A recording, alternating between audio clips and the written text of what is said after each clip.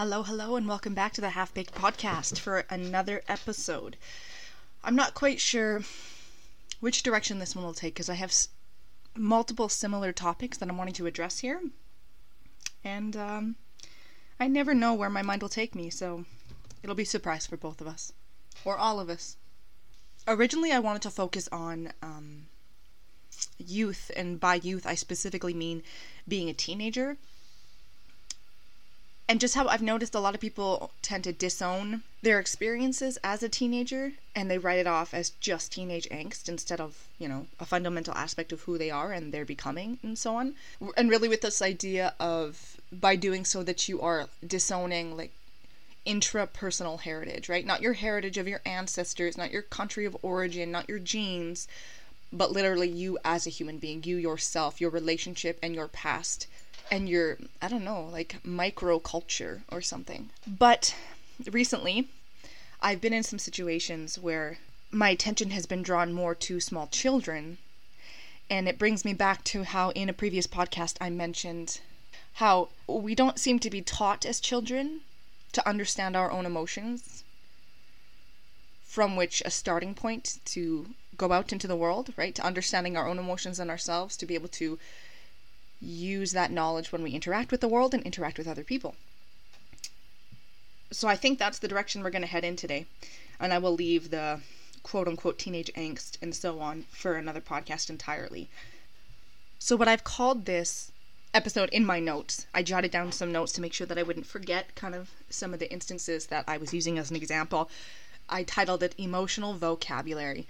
And, I feel like I could entitle this podcast something regarding sensitivity again, because it comes down to it. To be frank, it's a narrative that comes up a lot in my life, but it's also one that I love and I actually think is so wonderful. And seeing sensitivity as emotional vocabulary, the desire or this feeling of not being able to avoid facing your emotions, expressing your emotions, communicating, wanting to bring that stuff up and talk about it, and that by doing so you can diversify your language and your understanding, and how this is such a great, beautiful thing.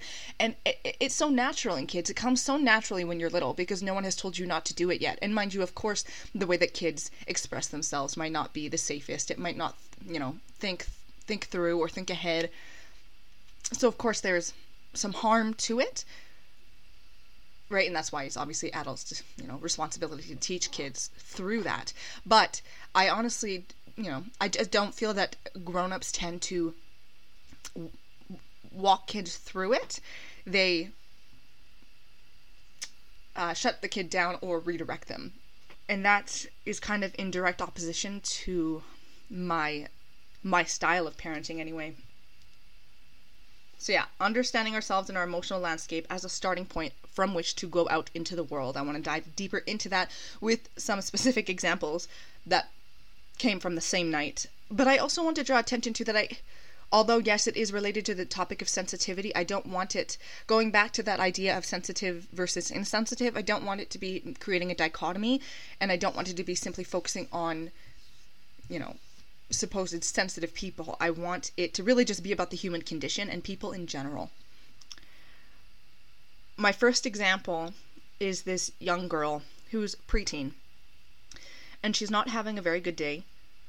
And she's being emotional, right? She's shutting down, and she's, you can tell she doesn't feel comfortable in her body or in this space, in this moment. So she, has her blanket wrapped around her, and she's not meeting people's eye, and she's sitting very close to her mom and so on, and she wants to be excused. She wants to go to a different room and be alone, which is, it is what it is, right? Everyone can have those moments. Everyone deserves space. So they concede and say, okay, you can go into this room and you can be alone, honey, and so on. And then as she's gone, her mom says dismissively, when she's like this, you just have to leave her alone. You can't reason with her. As if it's some huge burden on her to simply allow her child to be given space. So the question that popped up for me was, to you, the adult, where is your reason? Where's your reason? Why is leaving someone alone, which is an inaction on your part? You literally do not have to do anything. And some would see that as a gift, honestly. You don't have to put any effort in. You don't have to explain anything. You literally just recognize where she's at and like, okay, cool. Why is the idea of having to leave someone alone so distasteful? Why does it seem like such a chore? The fact that she is having an emotional upset and she actually is excusing herself so that she doesn't upset people around her is actually incredibly thoughtful. And I want to pose the question as to, like, in situations like that, whether it be this one or anything that you can think of, why is it that you wouldn't be willing to just give her credit or respect for that? Instead she was minimized and written off and talked about behind her back. I think even when her daughter was in the room, she said something about, like, did you take your meds today? I don't know. I don't think you took your meds today. In front of a kitchen full of people. And then it's also kind of like putting the responsibility on this preteen girl that, I mean, you as the mother, you are at least partially responsible for, if not more responsible than her. And then it's just this way of excusing her behavior or her as a person. And exposing personal aspects of her life, like it doesn't matter, like she doesn't deserve privacy for those details. Instead, you're announcing it publicly in front of a room to make yourself feel better, because it's not you, it's not your fault. This is why. She's a troubled kid and she needs medication to be okay, and the fact that she's showing emotion, which she was not upsetting anyone, she was not being rude or anything. I just find that so disrespectful, and I don't understand why adults are so immature in their own emotions that they project that onto kids. Like, it drives me fucking crazy. I recently saw something online that said something about, you know, people getting upset about kids showing emotions or expecting more from the kids when it's like, you can't even handle yourselves. And this sort of example to me just proves it. So in a situation that you could have easily have been like, hey, if you're not open to social settings right now, if today was a bad day, say she didn't take her meds and she's kind of on a roller coaster today, you could also allow her to stay home in this instance, okay? You didn't, so be it. She's at the dinner now, and she's now being excused to go to a different room to regulate. Awesome. That's a fucking opportunity. That is amazing. So instead of just being absolutely, or asking someone else, hey, do you mind if she goes and sits in another room for a while? Because everyone else was like, yeah, absolutely. You kind of like disallow her humanity because you're embarrassed of her. Like, stripping of her humanity in this way of like making her one-dimensional and exposing her inner workings or her inner struggles or whatever, insecurities perhaps, live in front of other people, as if her intimate self is just okay for public consumption. She gets no say. Because you're the adult, therefore you know more and you know better and you can say these things and be confident in it, but her expression isn't valid. You're being disrespectful, and that's valid because you're an adult. But her expression, which is literally just, hey, I'm going through something right now. I'm not putting anyone out. I just need space away to self-regulate. She's being a problem. And I just want to take a snapshot here and think of this situation and how when it happens repeatedly over someone's youth, how does that impact their sense of self as they grow into adulthood? And how you treat others, how it's informing them of what is acceptable and how you treat others. And the validity, that's not even the word I'm looking for. Not just the validity of your feelings, but the ubiquitousness of feelings. That everyone feels like this, everyone has this, and you are not weird, you are not troubled. It's not just because you didn't have your meds today, it's because you're fucking human. And that's not just acceptable, that's more than acceptable. It should be a point of connection, not disconnection, is my point. And I saw this kid, and I've seen her many, many times, just not say anything to this sort of interaction because she's taught that this is acceptable, that this is okay, that this is, or she just doesn't think she has a place to say, hey mom, that makes me uncomfortable, right? Like my answer is that, to her parent, is that you feel ashamed of her behavior and you don't want to take responsibility for it. You don't want it to be a reflection of your own mothering. You refuse to claim it. And in a sense, you emotionally disown her while emotionally exposing her. So not only are you exposing your child emotionally, where she's shutting down, she doesn't want to be exposed, and she's moving herself out of a room, you then emotionally expose her by making it everybody's business. And then on top of her making her feel stripped and vulnerable, you disown her and her needs in this vulnerable moment. And you have to know that in this situation, if she expressed herself and her feelings of being disrespected in the situation, that the adults would then double down on that shame, right, and use her speaking up and being uncomfortable or disrespected and being angry about that. They would just use it as proof of her difficulty. And then when she felt flustered because she had no path, she was stuck, she had no path to go forward to defend herself or anything, and she excuses herself, and maybe she stomps now because she's feeling even more frustrated and more dysregulated than she even was to begin with, you're gonna throw your hands up in the air and sigh and say, see, this is exactly what I mean. You just, you can't do anything, you can't deal with her when she's like this. I just so deeply resent this dynamic there of being like, leaving her alone. Simply, again, the inaction of leaving someone alone was more of a burden on the people witnessing it, rather than it being her own complex reality as a human being that deserved to be given right to exist and to process, and has nothing to do with other people. And if you are so ashamed of your daughter for having feelings like that, then allow her to stay home when she is not feeling her best, rather than forcing her to come out and then making her feel like an idiot. So to step back from my disapproval of her parent and how they behaved, I want to pose the question of her emotions, because this was just one situation, and this is not the only situation, right? Like, this happens all the time, how parents treat kids. And not just parents, just adults in general, and how they treat children. So about her expression of, discontent, why is that pathologized? That's what I want to understand.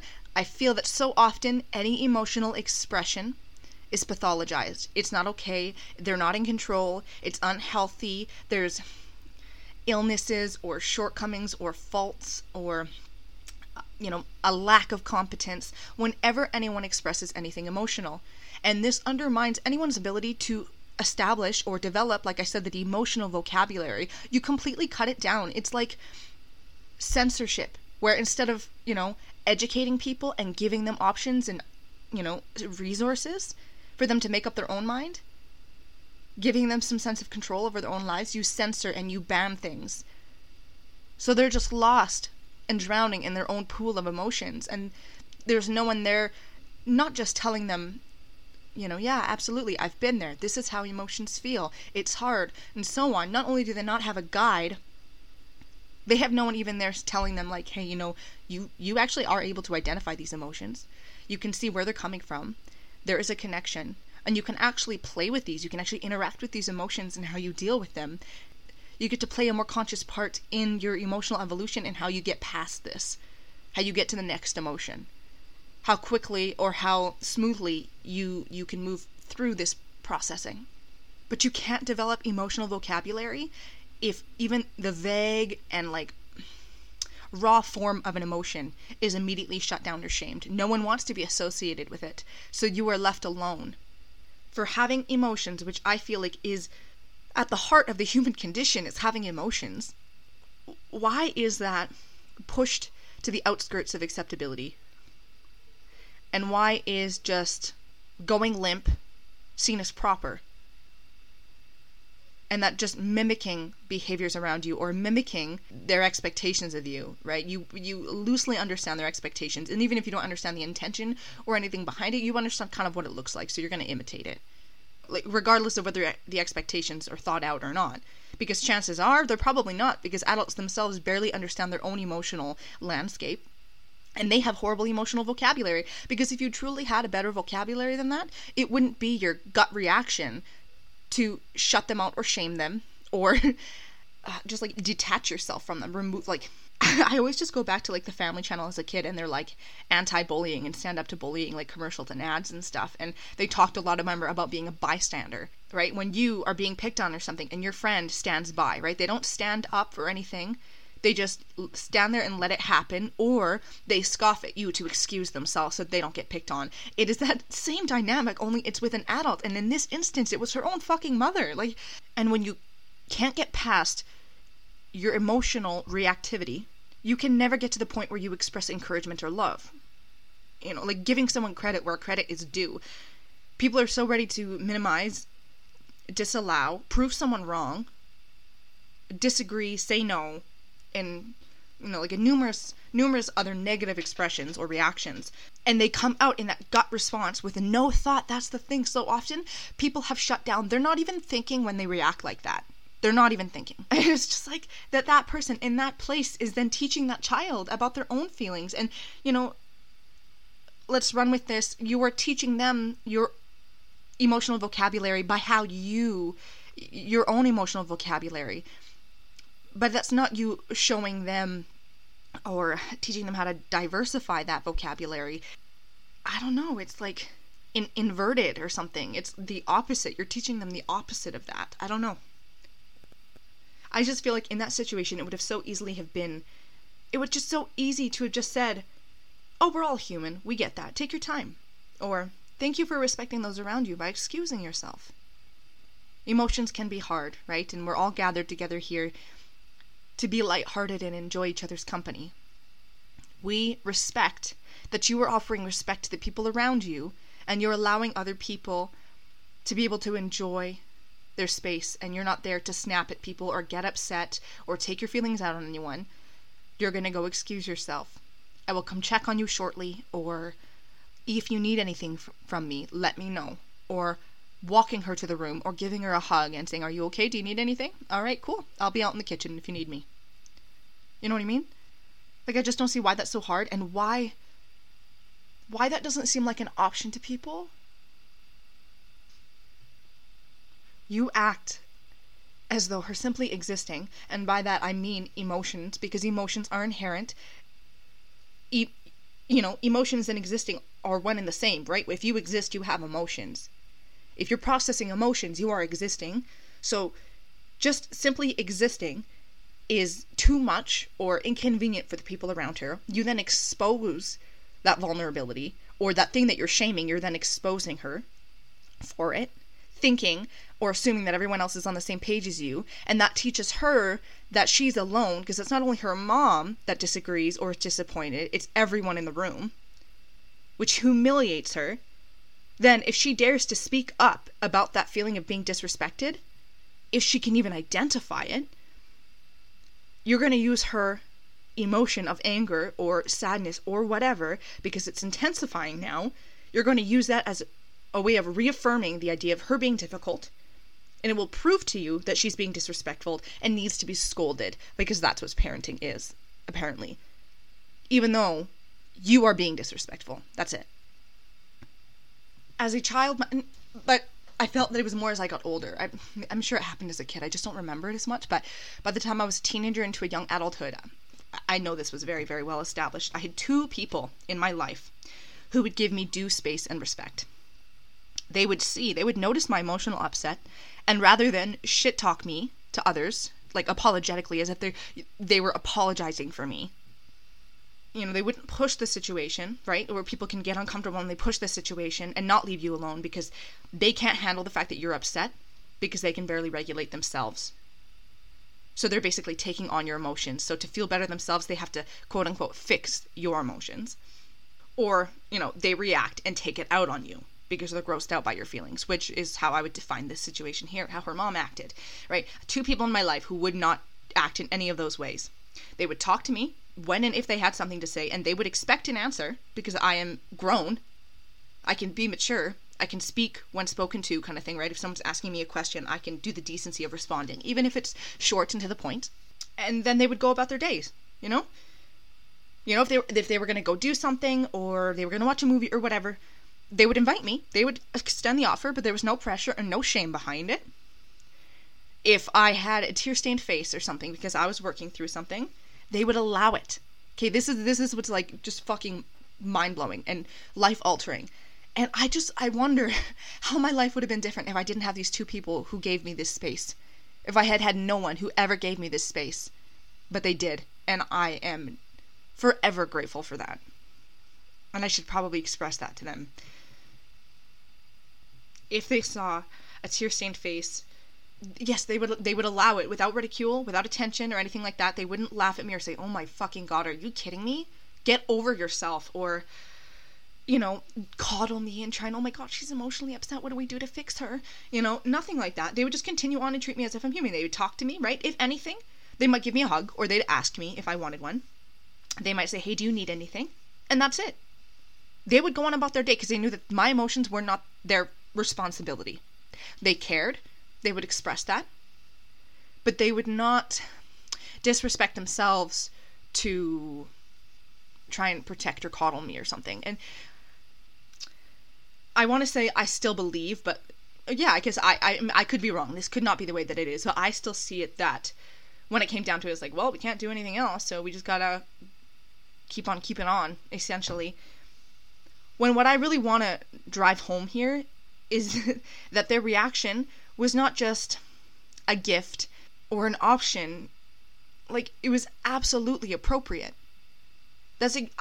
In my opinion, that's exactly how you should respond. You witness someone going through something emotional, right? You can go up and say, hey, what's wrong? Do you want to talk about it? Can I help you? Hug them, whatever it is. But you allow them the space to be human and feel what they feel, process it in their own time, but you still expect someone to respect your boundaries and to be respectful of you. They would not have accepted if I took it out on them, right? And if I just was obstinate and didn't respond to them when they talked, they would get angry at me because it would be fucking disrespectful. And does that not make just total sense? You witness someone going through something, you offer a hand, but you respect it if they say no, and you go on about your day. Right? You're basically letting them know that you are there for them, but you're not going to chase after them the whole time. It's like, if you need me, you know that I'm here, come get me. That's it. They wouldn't, like I said, they wouldn't shit talk me to other people and talk about how difficult, and maybe they would when I wasn't there. Who knows? I don't know. But from my experience, it was just absolutely respectful. Their decision. They're respecting themselves, their emotions, their time, but they are also respecting mine. Is that not just the ultimate response that you'd want? And it really, I want to say, isn't that hard. But when it comes down to it, I think that it is, because people's emotional vocabulary is so fucking lacking most of the time. The second example is my own son. I had scolded him for something. I don't even remember what it was anymore, but he was acting in a way and I was fed up and I told him, enough, stop it. So, he kind of got embarrassed and he was kind of curling into the couch and stayed close to me and he was a little teary. And someone else comes up and they're in good humor. They did not mean this cruelly at all. They weren't feeling shame and trying to shame him for it. You know what I mean? That's not what they were doing. They were in good spirits, laughing, coming over here and saying, trying to lighten up the situation, tickling him and calling him a crybaby. We don't like crybabies here. Come on, we don't like crybabies, and tickling him and stuff. And it's just, I can sit there, patiently, because it's I recognize this so often. This is so socially acceptable, and it happens so often. It happened to me all the time as a kid, so it's just so normal to see it. But the whole time I'm sitting there, I'm just thinking, is this not ass backwards? Is this not the weirdest fucking thing ever? You see a child, not just a person, any given person, but a child, someone who's still learning the fundamentals, and right, because when you're little, emotions can be so big, and they feel physically overwhelming. And I can't say for anybody else, but I remember being a kid that if I felt emotionally overwhelmed and then someone who I don't know very well is going to come up and touch me is not consensual. It does not feel good. Right? And then it's you're trying to make me feel better, but you're kind of just interrupting the situation that me and my mom have. She just got mad at me. I'm having an emotional response. She's sitting beside me, allowing me to process things. She's bearing witness. She's allowing the space. And when I'm ready, I will speak up to her, tell her how I feel. And when she is ready, which both of those likely will take maybe a couple seconds to a minute or two, and we'll be on our way and it'll be fine. But you jump into the situation and not just try and make light of it, which is nice. You're trying to especially, I do understand this, this distraction when it comes to emotions, right? I think obviously there's pros and cons to it, but I do understand this, because if you don't help a kid through it, they can just sit and fester in this emotion and they can just get deeper and deeper and deeper into it. And doesn't always help them process it. Sometimes it can just, I don't know, spread throughout them, and it can last longer. It can grow roots kind of thing. So I do understand that this distraction and trying to redirect something and start a new conversation topic and stuff, I totally do get that. But it's funny because when doing that and you're trying to support and help this kid, you call him a crybaby. So, right, your words and your actions just don't match up. You're acting like you're trying to be supportive, but you're calling him a name. You're insulting him. And who in life hasn't at times been called a crybaby? And I want to pose the question, What did that communicate to you when someone called you a crybaby? In my recollection, it was people telling you that you're making something a big deal, that you're behaving inappropriately, that you're being dramatic, immature, maybe that you're weak, or that, like, you're less than the other people in the room. They're better than you. And beyond just calling him a crybaby, you're saying, we don't like crybabies. So he's already in a vulnerable place, and he's embarrassed because he got scolded in front of people, and it wasn't like people he knew well and were close to and felt confident with. And then this person, again, as he's already vulnerable and he doesn't really know her, comes up and touches him, calls him a name, and then beyond just calling him a crybaby, you say, we don't like crybabies here. Basically communicating that, so we don't like you here. We don't want you here. And I just don't see why it should be so hard for an adult to process the implications of their words. If we expect kids to, how is it that us adults can't? Why or how would you expect someone of any age, but especially a child, to feel comfortable and confident and showing up in all that they are, they're like bright, shining, and authentic, bravely, when you treat them like that? How do you expect them to bring the best, brightest, friendliest, kindest, most considerate, grateful, like accepting themselves, accepting and encouraging, happy, good-humored parts of themselves, when you are being rude, inconsiderate, you're not being accepting, and you are being poor-humored toward them? I find that it's very backwards. Like, the result you're trying to get, right? Your words and your actions don't match up. And I think this is something that adults could really fucking work on. I'm anticipating people's scorn and annoyance or disapproval right now. So I want to rephrase it or ask some more questions. And the first one being, is calling someone a crybaby positive? Is it helpful? Does it educate them? Does it help them process or acknowledge, name their emotions, work through them? Does it make them feel love? Or, do they feel a sense of belonging when you call them a crybaby? Does it help them address or find words? Does it help them build their emotional vocabulary so maybe they don't just maybe not act like this next time, but they don't behave worse next time? I would say that it helps them learn that they're a crybaby. And again, what does a crybaby communicate? It means that you're acting like a baby, you're being immature, you're crying when you're not supposed to, or it's not necessary, your feelings aren't necessary, they're not valid. It's not a good thing, it's not a positive thing. So is there not harm there? Could we not develop this idea and go beyond trying to just find excuses to be allowed to write people off as crybabies? You call them that, and to me what it comes down to is you want them to shut up. Which, again, that feeling can be valid as well, but in this situation, I don't really think so, because again, it had nothing to do with anybody. He wasn't causing a tantrum, he wasn't taking it out on anyone else, he was literally sitting on the couch beside me and just feeling embarrassed and sad. And it was maybe 15-20 seconds before she came up and started behaving, as I explained. Right? So you want them to shut up, and you might just get that. But that's all you will get. Is that what we want for our children? To learn from the words that we use that their feelings are unimportant, not worthy of discussion, not worthy of self-reflection, that they don't deserve seconds or minutes of time to process emotions, that they don't need help processing their emotions? You just want, if you just shut them down and get them to shut up and not show their emotions, it's breaking trust. And it can break trust with themselves too, especially grown-ups in general, but particularly close grown-ups like your mom, when even they're dismissing you and your reality as a person. When you're little, you see your parents as gods, right? You take their thoughtless behavior as law. They trust you more than they trust themselves. So when you behave like that, they betray themselves in your favor. That is not the legacy I want to leave as a parent. That's for sure. It's like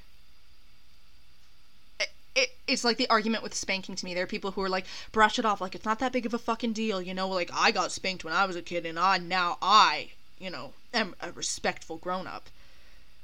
Yeah, bud, first, we could really, really talk about that. And second of all, you're not respectful because someone spanked your ass. Sorry to break it to you. Like, spanking, right, isn't harmful. You know what I mean? You could ask the same questions I asked about being a crybaby. Is it necessary? Is it positive? Does it cause harm, right? You bet you may be able to grow up and be an adult, who was spanked as a kid, who has a family and is a good family person and, owns a house, successful work, whatever. But it isn't because of the spanking, and spanking has no legitimacy as a parenting technique, and it's the same thing with calling someone a crybaby. It is not a legitimate technique to help someone process their emotions. It just isn't. So to people listening, I want to ask these questions, but I also hope you take these questions and that you apply them to other people in your life and maybe even ask them, because I think it's a wonderful opportunity for self-reflection. And the questions are you finding excuses to continue to be allowed to call people crybabies?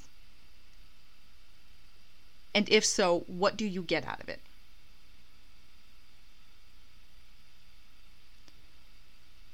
If you were called a crybaby as a kid, and you learned that lesson well, you learned to shut up and disallow your emotions and disown them.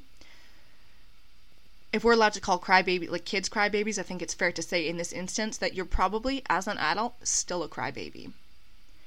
And that's not to say you have literal tears coming down your face at any given moment, but inside, you are, if you want to talk about your inner child is like a chronic crybaby. Because they learned that that's who they were. And of course, this is one example. There are so many examples we could use, but my point is that words matter. Words matter. Words matter so much. As a human being, like, our ability to formulate words and create stories through words, like, if words don't matter, where would the world be? If we didn't have language and we couldn't fine-tune communication the way that we can because of words, where would we be?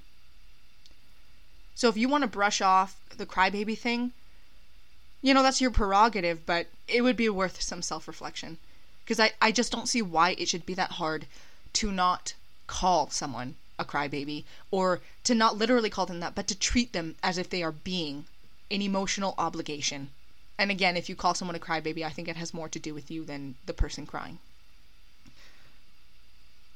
Is being a crybaby, and I hope we understand that I'm not just talking about my son's example now, I'm talking about, again, emotional vocabulary, kids' abilities to acknowledge their feelings, and fucking adults and their ability, or lack thereof, to acknowledge their own feelings and make space for them. And my previous example of a mother and her daughter. She may not have used the word crybaby, but she sure fucking acted out that, basically. Is crybaby not, by definition, an insult?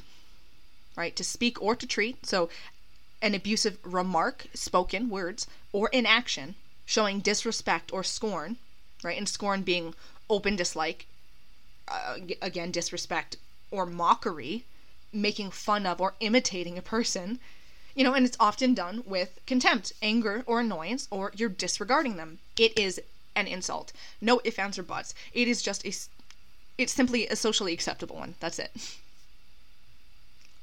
So I've talked to my son, right? Because when people call him that, I tried to go at it with this idea that, like, it's not going to change. You're likely going to be called that a lot in your life. I was, right? You're not alone in that. A lot of people are. Like I said, I think probably everyone has been called that. I think just there are people who were more likely to sublimate it and fall in line. And there are people who may struggle to more. And there may be people who say, fuck you. And, carry that crybaby title as a badge of honor. And turn it on its head, right? But so I talked to my son about the fact that this is socially acceptable. You're only 7, and how many times have you heard that? How many times have you been called that? Right? Just posing questions for him to work through it. Do you want to stop crying? Do you think that they're right sometimes? Is it still hurtful?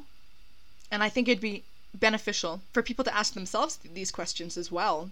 Yeah, in general. But again, I'm coming back down to this idea of your inner child.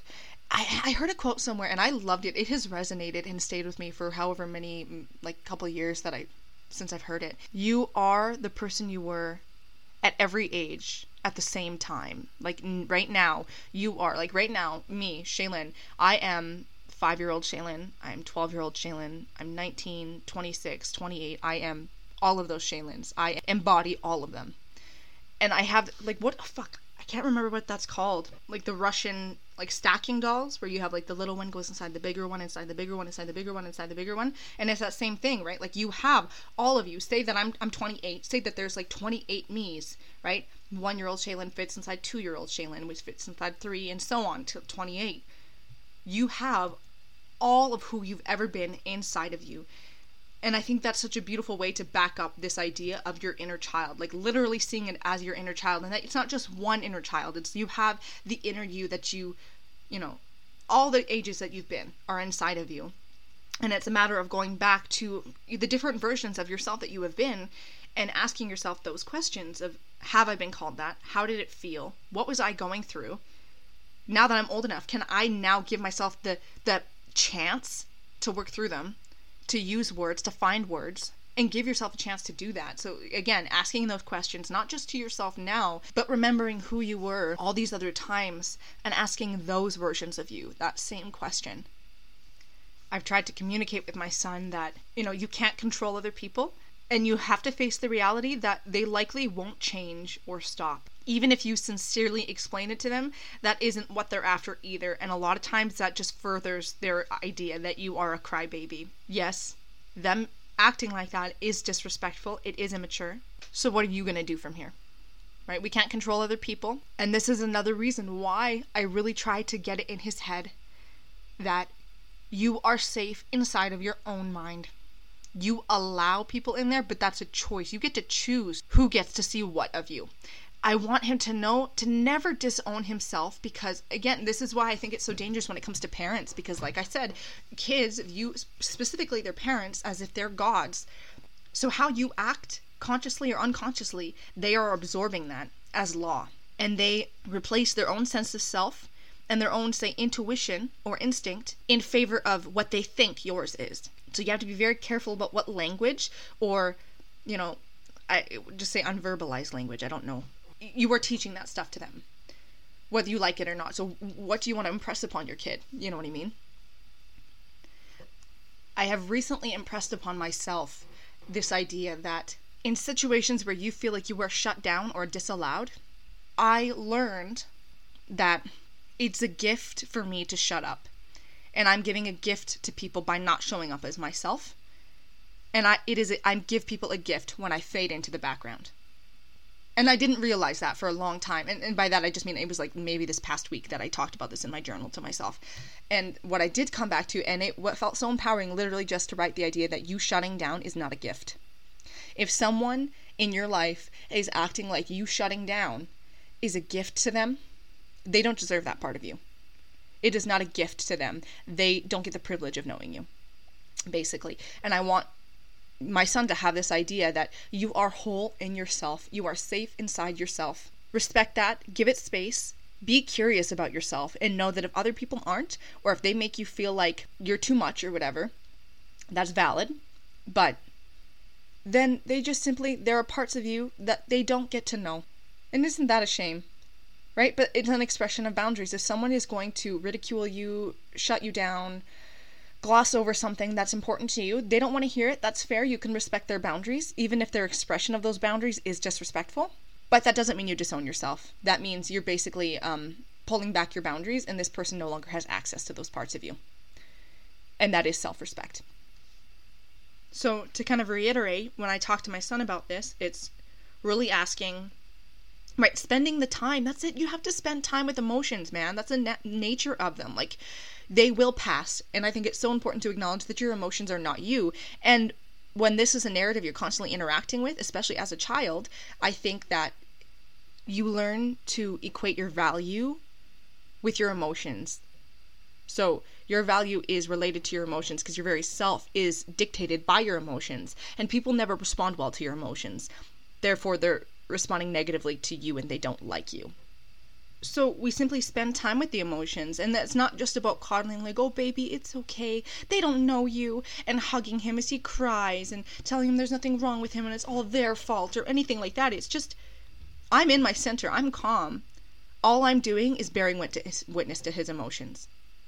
I will still meet his eye when he's crying. I will talk to him as a human being who deserves respect, even, and I would say especially because he is showing emotions right now. Spending the time not licking your own wounds, but about having a conversation about them. Again, it comes back to emotional vocabulary. It's building that for him. It's spending time with the idea of why the word is used and where does it come from, and acknowledging how fucking weird it is and the fact that it's going to continue happening. You're going to continue having emotions. So how are you going to go forward from here, accepting those truths? How are you going to pair the two? And how are you maybe going to prepare yourself for this in the future? How are you going to, acknowledging how you feel now, how they acted, and how it made you feel, and so on, what steps can you take in the future to prepare yourself and to feel safe in these situations? And in some instances, it will be not putting yourself in certain situations, right? There will be situations that aren't worth it, and some that are. Beyond it, it's like after the fact when you're treated like that, what steps are you going to take to soothe yourself, to feel okay, to come back to your center, remember who you are, and take care of yourself? What steps are you going to do to take care of yourself? Because other people aren't going to, especially as you get older. I really want to convey to my son this idea that you do not just need to put up with it. And that's not to say that you can't just walk out of every situation, right? Like, life is uncomfortable. You're going to meet situations that are hard that you shouldn't and can't or don't want to walk away from. But this idea that that's not, the status quo might be that, but that's not appropriate. It's not right. It's not fair or whatever. And it's not an obligation. You do not just simply have to put up with it. And if you can't, then you're the problem. That is not true at all. People may try and teach you that. That is not true. There will be situations where you choose to put up with it, but that is a choice that you make. It is not mandatory. And then you have to acknowledge that when you decide to put up with it, you are putting yourself in that situation, and you then have to reflect on that. Again, that takes time as well. But just imagine this. Imagine a world where we actually took the time to reflect on our emotions and acknowledge them and feel them and not be so fucking ashamed of ourselves that we can't even cry alone, right? What if we did that shit instead of turning on the TV, acting like every sound and noise and request that our family or friends around us makes is an inconvenience, going to the phone, smoking, drinking, whatever it is. Imagine if we actually consciously chose to build our emotional vocabulary. And I'm talking about kids here a lot, but in that I really just want to focus on the inner children, because the kids that I'm talking about here, they're in the midst of it. Both me and this other woman have the chance to course correct where we make mistakes, and that in itself is such a beautiful gift, and it takes emotional awareness to step back from how we're parenting and be vulnerable ourselves, being honest with our kids about how, you know what, I'm not perfect, and sometimes I don't know how to handle your emotions either. I appreciate you being patient with me as I figure it out as well. Do you have any insight for me? Because you have valuable things to tell me that I don't know. I want to hear how you feel. I want to know where you're coming from. I don't want to just write it off and be like, well, you're problematic and it's because you didn't have your meds, so you're not normal. You're not up to snuff. That isn't the shit that I want to communicate to my kid. So I want to think about the adults and the inner children. And you can talk about the inner child, but you don't even have to. You don't even have to go down that path if you want. It is still totally valid to think about you, your adult self, at the exact age you are right now, whether that's 21, 56, or beyond, whatever. It doesn't matter. You can, a parent or not, whether you're a parent or not, you can stop and start reflecting more on emotions so you can develop your idea and your stress tolerance for them. And I think that is so pivotal. Your life will be completely different if you're able to do that. Again, I am all about communication and your ability to communicate. And by that, I mean effectively. Where are you supposed to go if your own inner compass of communication and instinct is dirtied and skewed and you want it to be that way? You won't even look at it because you're so fucking uncomfortable by the fact that you're human. And of course, it is important to acknowledge as well, and to my son, that people oftentimes don't mean harm by this. It is something that they simply grew up with, hearing, and they were likely called that themselves, and it is perceived as the status quo. It just is what it is. And people don't like being questioned, even me, right? As an adult, I don't always like to be questioned, and if you put me on the spot and question me about something that I'm not ready to face, it can piss me off, right? Because I don't have a good answer. And because sometimes I don't want to have to take the effort to change my ways or reflect when really it's usually the anticipation or the resentment or the resistance. It is the procrastination. It's that stuff that takes so much fucking energy. Doing the work is not actually as consuming as people think that it is. I have been in this place my whole life, but as I grow and I develop my emotional vocabulary, you're going to get sick of me saying that because I'm going to say it so many fucking times. I want to drive it into your head because I think it's such an important concept. I've just gotten prouder in it the older I've gotten, especially now that I have a kid as well. People want to distract, minimize, redirect, and sweep things under the rug. People want to sweep things under the rug until the rug is like a fucking mountain. What I say is, let him sit in his feeling. Let her sit in her feelings. It does not have to be all or nothing, right? There's the idea that you either have to coddle or shut down. You build it and bolster it, or you tear it to the ground. It's one or the other. You support it, or you don't support it. And I think that's bolstered by people's reactivity, the fact that they react so quickly. It's, again, and this is, I'm on the other side where I feel like quite often it's the scolding and the shutting down without thinking it through. I am oftentimes on the other side where I instantly react to defend and, which it doesn't sound like there's anything wrong with that, but it can turn into coddling if I am not reflective, right? Especially if I'm coming to it from a reactive place from my own experience. I can do just as much damage trying to be encouraging and coddling and not looking at the context and taking it on like it's my fight when it's not my fight, right? So often it's you either scold or you shame or you coddle and enable. And what I want to pose here is, yes, supporting things, and that means supporting yourself as an adult, but letting it be. Like literally just letting people be human and have feelings and not being moved to react. And that does not have to mean that you are apathetic about it, or it doesn't, again, have to be scorn where you disregard someone. There's a difference. You can witness it, see it, and continue on. Right? Just like how you would see, seeing someone eat. You wouldn't like turn your head away and be like, oh my God. Right? You might see someone take a bite and they might look messy, but it's like, okay, whatever, they're human, they eat, I eat, it's good. And you can turn away and continue on the conversation, right? They could be eating, and it might make you uncomfortable to witness someone like chomping on food. You then have very, very easily can turn away and continue the conversation if it's something you would rather not look at. It can be the same thing. You can acknowledge, oh, this kind of makes me uncomfortable, this person's feeling it, but I'm going to continue on. And if I need to take that time to look away, I'm allowed to do that. But I don't have to call them out. I don't have to make their feelings public. I don't have to call them out and make them a problem because I don't want to have to deal with it. And I guess I really want to play with this idea is why is bearing witness to other people's emotions harder? Why is bearing witness to people's emotions harder than other things that maybe aren't seen as proper? My first thought is intense emotions. Is it quite frequent that people's emotions are very intense in their expression? And maybe, in general, majority of people would say that, no, this isn't appropriate. But is that because people haven't been taught that their emotions are okay and how to deal with it? Is it because we have this idea that emotional expression is just simply not acceptable for public consumption? And I want to acknowledge here, public consumption. I'm not talking about making someone else's emotions public. Basically, raising your hand and being like, hey, this person's emotional right now. Do you see that? Look at what they're acting like. I literally mean just being a human and having emotions in front of someone. It can be that something was a trigger for you and you got a little bit snippy when someone made a remark.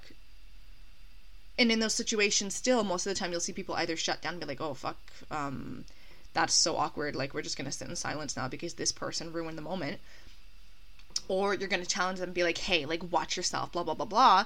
Instead of giving them space to acknowledge, like, oh, interesting. Like, I wonder what's going on with them. You know what I mean? Like, I just feel like in most situations, people don't know how to go forward when someone exposes some sort of emotion. And then it's also about creating boundaries, of course, because there are certain emotions or extent of emotions that are unhealthy, that are harmful, that are damaging, that, could still be argued are not appropriate for certain situations. But I feel like another really big argument for this is that it's just going to take so much time. Like, if you're gonna have to acknowledge everyone's emotion every time they feel an emotion, like, you're not gonna get anything done. Productivity's gonna go way down, blah, blah, blah, blah. And I really think this just comes from a really lack of understanding of emotions. And I'm not trying to talk about, like, intellectually or, like, academically understanding emotions and behavior. I literally even just mean your own emotions. Because personally, by leaving space for my own emotions, I put myself in situations more where I am able to acknowledge and express my emotions and process them and have that time and have that grace. By doing so, you get better at it, right? You become more competent at dealing with your own emotions, and you can simultaneously feel and process big emotions while continuing throughout your day. Like, you don't have to shut down or shut off.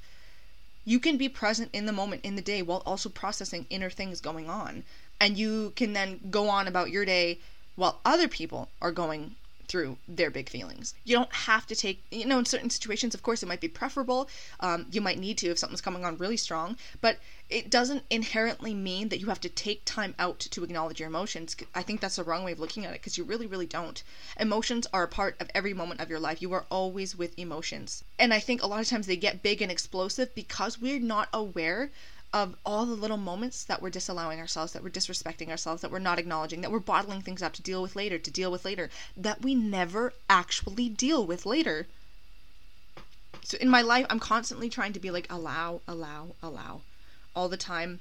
It might not work with this topic too well, but it does for me, so I'm going to say it. Hopefully it helps some people. I was reading years ago, the Screw Tape Letters by C.S. Lewis, which is a really interesting book, by the way. But he talks about how when you have this, like, vague, undefined feeling of, like, uneasiness, and you can't place it, and you're kind of putting it on things incorrectly because you don't acknowledge where it's coming from. Something about if you can repent for a well-defined sin, it can resolve the feeling. So, of course, there's, like, a religious background to this, but this concept has worked for me so well in my life, especially when I just, like, dive in. It can be the smallest thing that I'm like, I didn't like that I did this, and I'm asking for forgiveness. And it doesn't have to be asking forgiveness from God. It's more just like maybe yourself, asking for forgiveness from yourself. This idea of, I don't like that I did this. I don't like that I reacted like this. And it's not you badgering yourself about these things that you did wrong. It's about accountability and acknowledging, I don't like this. This happened. Okay, processing it. And this, I don't like this. And I feel like sometimes I can keep going and be like, fuck it, yeah, that's true, and I'm feeling better. But, like, whatever's at the heart of it, I haven't addressed yet. What is it? And you can go through them until it does come. And when it does come, what's actually bothering you, it's like, oh, there you go. I can feel that, like, tightness in my chest relinquish, because now I've acknowledged what it was that was actually bothering me. And through doing that, I understand myself more. And again, by doing that, I am able to do this quicker. So I haven't really touched on the topic of expressing your emotions and when it comes to rage and stuff, but where I'm sitting right now with the idea is that I find that rage is a perverted emotion. It usually comes when things aren't identified prior to, and it can get worse and worse when there is decades and decades of unaddressed things and unaddressed disrespect and unaddressed trauma. But imagine a time where we could see that as people, instead of being like, holy fuck, what's wrong with that guy, hey? We could be like, holy shit, he is struggling, or she, whatever. Wow, like, acknowledging, I don't feel safe here, I don't want my children to witness this, whatever it is, I'm exhausted, I'm dealing with enough shit in my life, I don't want this dinner, this weekend, this time off, this holiday, whatever, this evening, to be interrupted by this person's lack of peace. I really am looking for peace right now. So is that something too? Is that we disallow other people's emotions because we feel selfish or rude when we don't want to acknowledge them? So it makes us feel better about our unwillingness to address it if we make them wrong for feeling it. I can see that happening as well. Also a good thing to acknowledge. I'm going to say it again, guys. The point of this really just comes down to emotional vocabulary and the importance of doing so, and how we can change ourselves and our kids' lives by doing this. And I just want to pose the questions like, how can we do this? How can we build our emotional vocabularies? Like actionable steps. Like, we can take the time to sit through them. Yes, you can journal with them. It's about creating safe spaces in which you allow yourself to feel them and acknowledge them. Where do we go from here? Because I use children as an example, like I said, but this podcast is not just about kids and their inability to express their emotions adequately or appropriately or something. Or them being at the whim of adults, or being taught by imperfect adults or something. But it's not specifically about the adults either. All of these different things in relationships and ages, they feed back into each other, and that if we were all able to be more emotionally adept, we would be better people and our relationships would be better. So I hope you guys reach out with your ideas, your suggestions, your corrections, because I think this is a conversation that we need to have.